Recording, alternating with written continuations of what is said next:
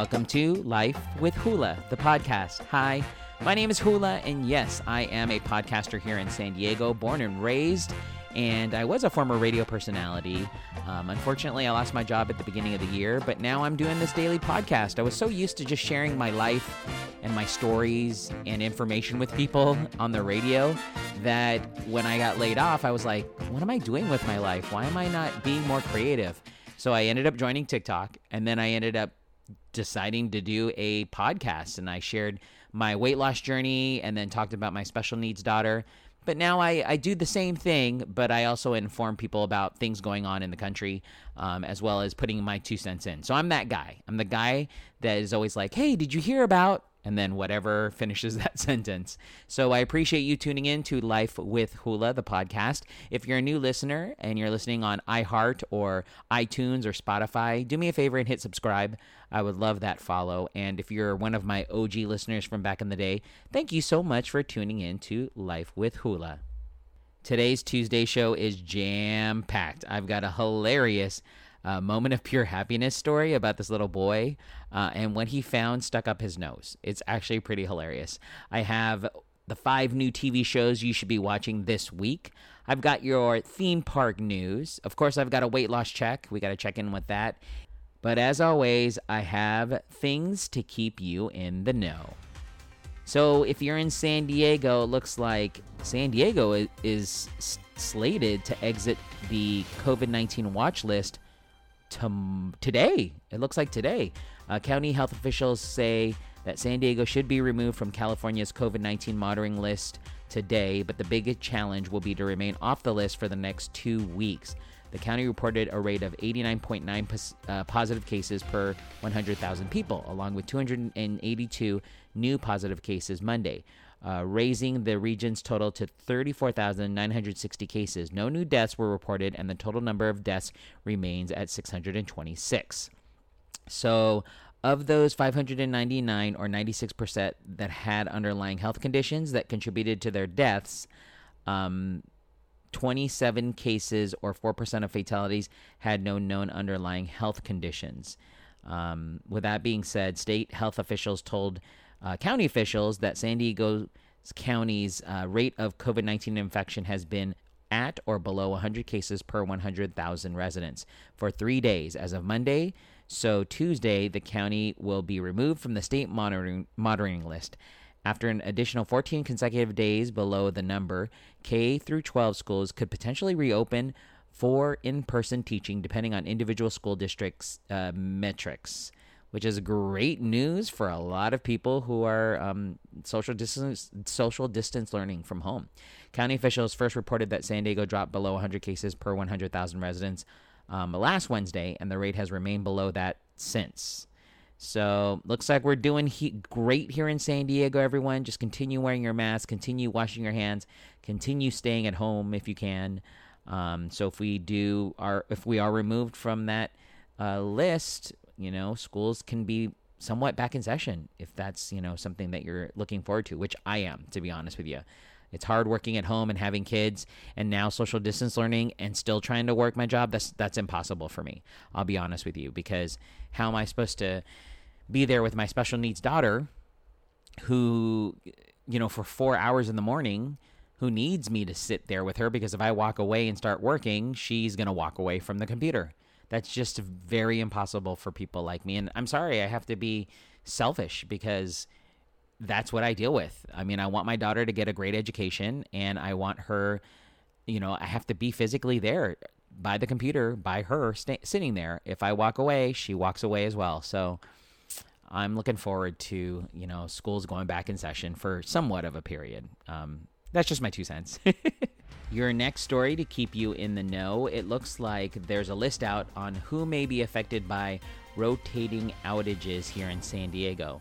I mentioned it in yesterday's show that San Diego Gas and Electric is doing rotating power outages. If you didn't get any yesterday, then you should be thankful. It says that more than 100,000 customers could lose power during the outages, which are designed to help alleviate high energy demand. Looks like the California Independent System Operator ordered SDG&E and other utilities across the state to begin the rotating outages just before 4 p.m. on Monday. Communities located in the high fire threat districts are subject to the public safety power shutoffs, are excluded from the rotating outages, as are critical facilities such as hospitals, police, and fire stations. Rotating outages occur in grid blocks pre-approved by state regulators. You can see if you're affected by finding your circuit number on your paper bill under the electric service section or on the SDG&E app or website. I'm looking at all of this stuff right now. So like I'm in Escondido, it says 518 is my circuit number. I guess I have to look to see. There's different numbers on here. So like if you live in Mission Bay, it's 545, San Marcos 295. If you're in Oceanside, 194, Mira Mesa 435, Torrey Pines 846. So there's different like numbers, I guess, that correspond. So you'll have to go on the website to see if you're going to be affected by a rotating power outage. And your last story to keep you in the know. Shocking. It looks like 3 producers exit Ellen DeGeneres' show amid workplace complaints. They've exited due to allegations of a dysfunctional workplace that harbored misbehavior, including sexual misconduct and racially insensitive remarks. Wow. Executive producers Ed Glavin and Kevin Lehman and co-executive producer Jonathan Norman have parted ways with the long-running daytime series, according to a spokesperson for Warner Brothers, said yesterday. An internal company investigation of claims about the show was prompted by a BuzzFeed News report in July based on 36 interviews with ex-staffers who complained about or said they witnessed improper and unfair treatment. Most of the allegations were tied to executive producers and senior managers, including Glavin, Lehman, and Norman. The people making the claims against them were not identified. A representative didn't immediately respond for a request for comment. So just FYI on that. In statements to BuzzFeed News after the July 30 story was published online, Lehman denied any of kind of sexual impropriety, and Norman said he categorically denied the accusations. Ellen DeGeneres informed staff of the shakeup on Monday in a video conference call, according to Variety, which reported the development. She said she found claims at the show's environment to be heartbreaking, the trade publication said, citing unidentified sources. Wow, this is just imploding. Like, what is happening? So does that mean her show is going to be still not happening? Is it going to happen? Do you think she can survive this? Because it seems like it's really producers. It's not really on her. Does she have blood on her hands? What do you think? Do you think that Ellen's going to be blamed for this? Will you go back and listen to Ellen DeGeneres? If you were a fan of hers, will you be watching? I don't know. Those are your stories to keep you in the know. All right, so now it's time for my weight loss check. I might have mentioned, was it yesterday? Yeah, yesterday's show, I had gained a pound. It is what it is. It's very sad. Or did I lose a pound? I can't remember. I think I gained from, was it Saturday, Sunday? It's been such a blur. But let's just say that I am on day 25 of this weight loss journey. I've got 15 more days to go. I've lost another pound today. No, not today, yesterday. So let me see. I'm sorry. I should have I always say this. I should have calculated ahead of time, but I didn't. So as of starting the weight loss journey on July 25th, I was 241.4 pounds. Yesterday, I was 227.4. So that's a significant amount of weight that I've lost. I'm trying to stop. 241.4 minus 227.4 equals 14 pounds, people. I am 14 pounds down. The goal is for 20 pounds to be down by the end of this 40-day intermittent fast that I'm doing. So yeah, I'm super happy. I've got 6 more pounds to go in 15 days. Will I be able to make this? I don't know. We'll see. It's getting to crunch time right now. So wish me some luck.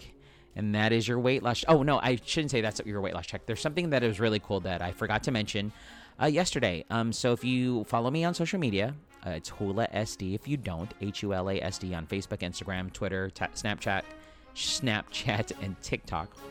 I posted a video of my wedding ring. It's my actual wedding ring. I am Catholic, and so this wedding ring is blessed. I haven't worn it almost like for 3 years because I had gained so much weight. I have worn like this rubber band thing. It's not like a rubber band, but it's like a lot of it's wedding rings that people get if they work construction or they don't want to ruin their ring. It's like made out of silicone or something. So I wore that. And it looks like now, as of a couple days ago, I was able to put on my actual wedding band. It's a little snug still, but it does move around. It's not like stuck. And plus it's warm outside. So I feel like a lot of the heat is keeping a lot of moisture in my system. But with that being said, I was able to put on my wedding ring. So now I can wear my OG wedding ring. I'm stoked. And I posted it on social media, and everybody loved it. And it's great. It's a good reminder that there's a reason why I lost the weight, because I'm able to wear my wedding band again. My actual wedding band, not one that I purchased because I was getting fat. Anyways, that is now your weight loss check. All right. I've got your 5 new TV shows that you should watch this week if you love TV and you want some recommendations. These shows are streaming this week beginning yesterday. So this week on Netflix, if you are a Netflix viewer, you should watch Lucifer season 5. Stars Tom Ellis. It's a DC Comics drama. You can watch all 5 seasons if you like. In the 5th season, it looks like Lucifer, the devil, has returned from a sojourn battle in hell a few thousand years. The big installment this season is a Noir-themed black and white episode set in Los Angeles during the 1940s. Longtime fans will no doubt get a kick out of it. So if that's your thing, watch it. Start streaming on August 21st. If you're also still on Netflix and you like the show Hoops, you should definitely watch that. It's adding another entry to the adult animated series canon this week.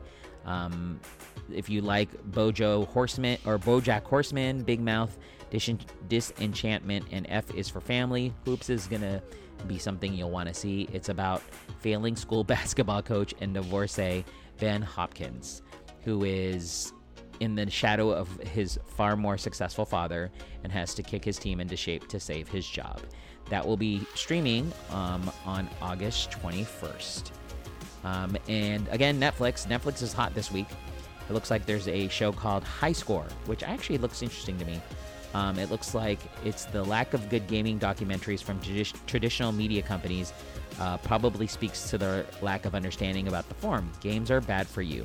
Jokes are living in your parents' basement, and so on. Now, through Netflix is a credible punt on tackling the history of games, starting with Pac-Man and the like, before getting to tastier stuff like Sonic the Hedgehog and Star Fox on SNES. You can watch that on Netflix August 19th. If you're a Disney Plus fan and you have that, you can watch the one and only Ivan. It's the latest Disney Plus movie about a gorilla who's taken from the wild and raised as part of a circus. If you're worried that this is going to be like Dumbo with a gorilla, it's not. The one and only Ivan looks a little lighter than that. It has a talking dog, and the live-action cast includes Breaking Bad's Bryan Cranston, and that's going to start streaming on Disney Plus August 21st. And then we have, last but not least, HBO has The Vow. HBO's latest documentary series is about a cult which unraveled when its founder, Keith Raniere, was jailed for a minimum of 15 years based on charges of racketeering and sex trafficking. Among the stranger elements of this cult was the involvement of Smallville actress Allison Mack. I remember that. She played Chloe on the show, which pleaded guilty to racketeering charges. I'm going to watch this, I think. The series, though, I'll say it's called the NXIVM Cult. That's the name of the cult, and it will be streaming on HBO Max on August 23rd. I don't have HBO Max, but I think I found a reason why I should get it. And those are the top TV shows you should watch this week. All right, for all my theme park fans, I've got your theme park inside news. Let's start with Six Flags Magic Mountain. It looks like they've announced their new Halloween event for 2020. They are going to do a revised HalloFest Halloween event for several of its theme parks for this year. It looks like Hallow Fest will run weekends through November 1st at the following parks: Six Flags Great Adventure, September 18; Six Flags Fiesta Texas, September 19; Six Flags Over Georgia, September 19; Six Flags Over Texas, September 26; Six Flags St. Louis, October 3rd; and Six Flags America, October 3rd. It doesn't look like Six Flags Magic Mountain's going to have it in California. Hours may vary by park and date, but generally are 1 to 9 p.m. or 2 to 10 p.m. Reservations will be required and available now on the Six Flags website for most parks. Theme parks across the country have been canceling or revising their Halloween due to the pandemic. With no way to safely host large crowds of people in confined spaces, parks have had to drop plans for haunted houses and mazes. So that's why I remember telling you guys that Universal and Cedar Fair it was Universal Studios canceled their Halloween Horror Nights, and Not Scary Farm is canceling theirs as well. So it looks like Six Flags is going to go with a modified event. They're not going to feature any indoor houses or shows.